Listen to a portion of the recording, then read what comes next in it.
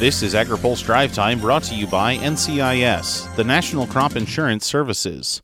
America's crop insurance agencies provide individualized protection on more than 311 million acres of farmland. Good Tuesday afternoon. I'm Spencer Chase. The administration's sales pitch for the new Waters of the U.S. rule hit the road on Tuesday.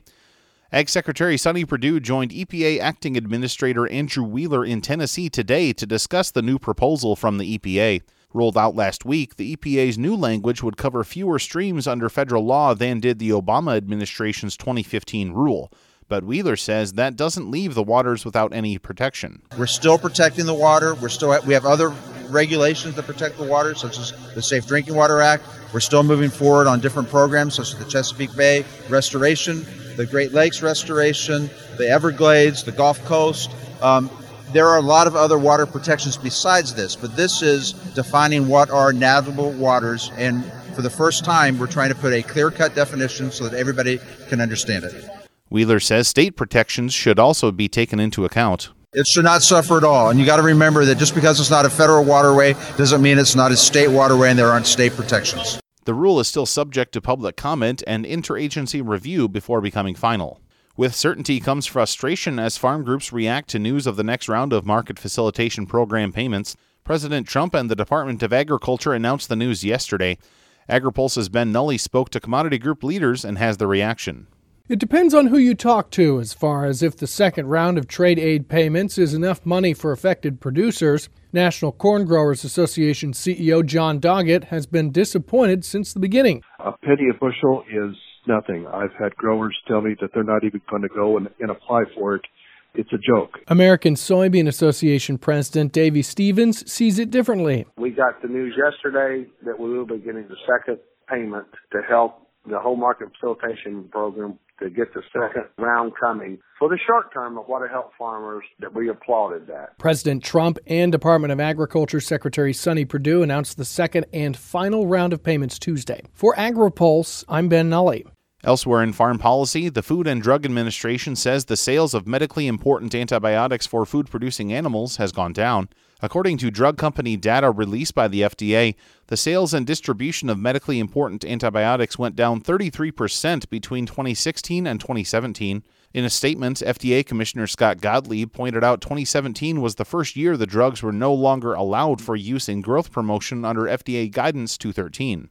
Liz Wagstrom with the National Pork Producers Council says today's announcement was expected based on improvements made under Guidance 213 and those already underway. I think we've seen kind of a continuous improvement. I mean, if you look at in 2016, we saw a decrease in sales as well prior to the changes of the rules. So I think between the rule changes, increased veterinary involvement, increased awareness of antibiotic use concerns, and then overall efforts the industry's taken to reduce the need to use antibiotics, whether it's through vaccination programs or other production changes, it's been a pretty holistic approach to reaching those kind of decreased numbers.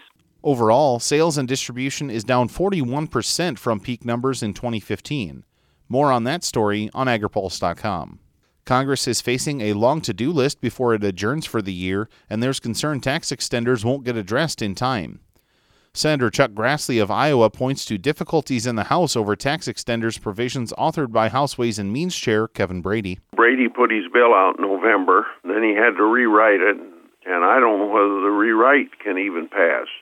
But he had to leave the extenders out because of Republican opposition to extenders. Brady's original bill included a multi-year extension and phase-out of the biodiesel tax credit, but his updated bill dropped that provision. Now, here's a word from our sponsor.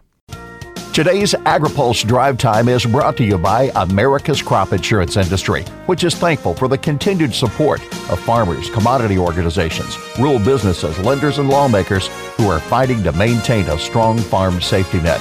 Providing individualized protection on more than 311 million acres of farmland, crop insurance remains the smartest, most efficient way to secure America's food, fiber, and fuel supply.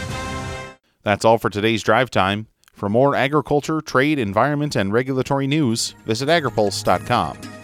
Reporting in Washington, I'm Spencer Chase.